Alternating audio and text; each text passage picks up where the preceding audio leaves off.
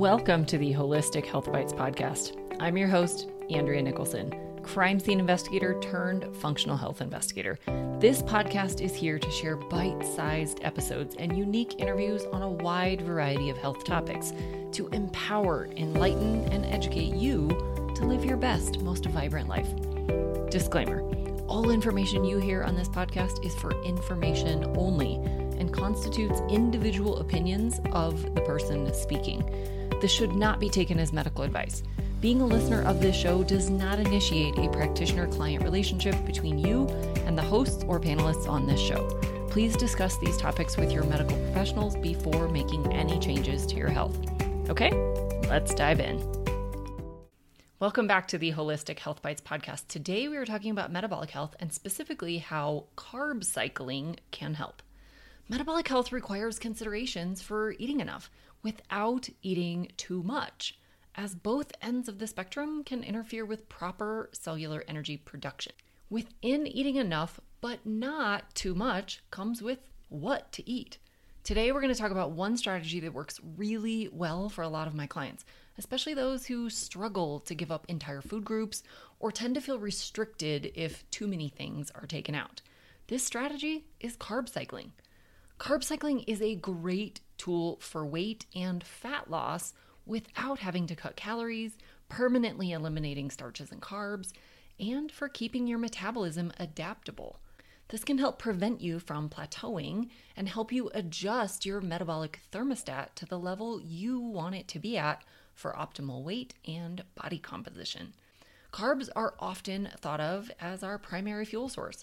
And it's true that every cell in the body can use glucose, which primarily comes from carbs, and that most adults today are consuming primarily carbohydrate-based foods.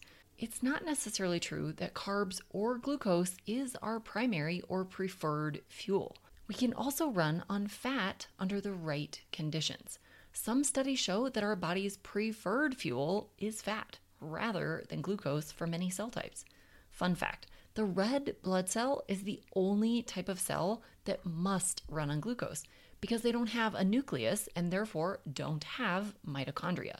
The mitochondria is the powerhouse of the cell that takes fatty acids and ketones and glucose and certain amino acids and converts them into usable energy. But back to our preferred fuel being fat. Studies have been conducted examining how the body uses both glucose and ketone bodies when both are present simultaneously, and found that the brain and several other cell types readily soak up ketones over glucose. This is because ketones are longer lasting and cleaner burning, so they provide stable energy for longer periods of time. Glucose also requires transporters to get inside of the cell. When your body is overwhelmed with glucose or has high levels of inflammation from toxins, infections, stress, or other chronic conditions, the cell's transporters just don't work that well, rendering less energy from glucose. So how does this all relate to carb cycling?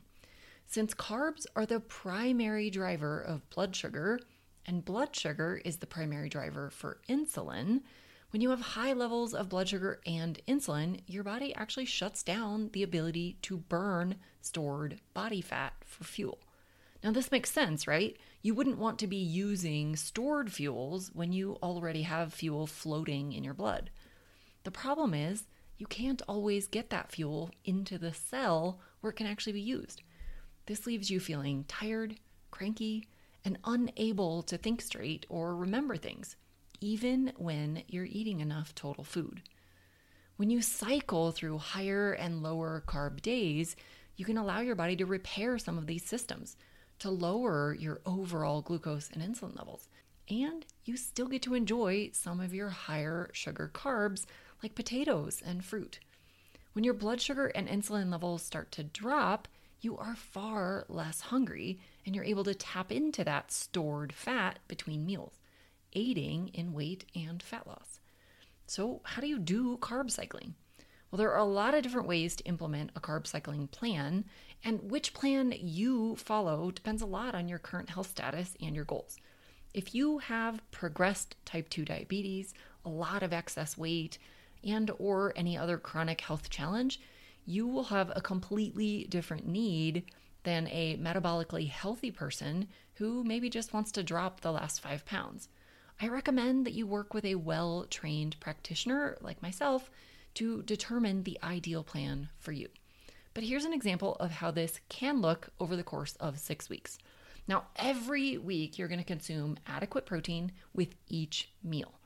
Go back to my previous episode on protein to figure out what that ideal protein intake should be for you.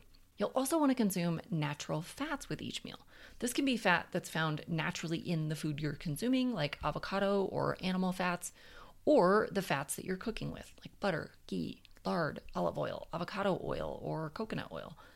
Lastly, every week, you will also want to consume 1 to 2 servings of non-starchy vegetables with each meal.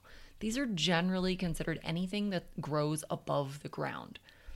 What you will want to vary from week to week is how many starchier or higher sugar carbohydrates you consume.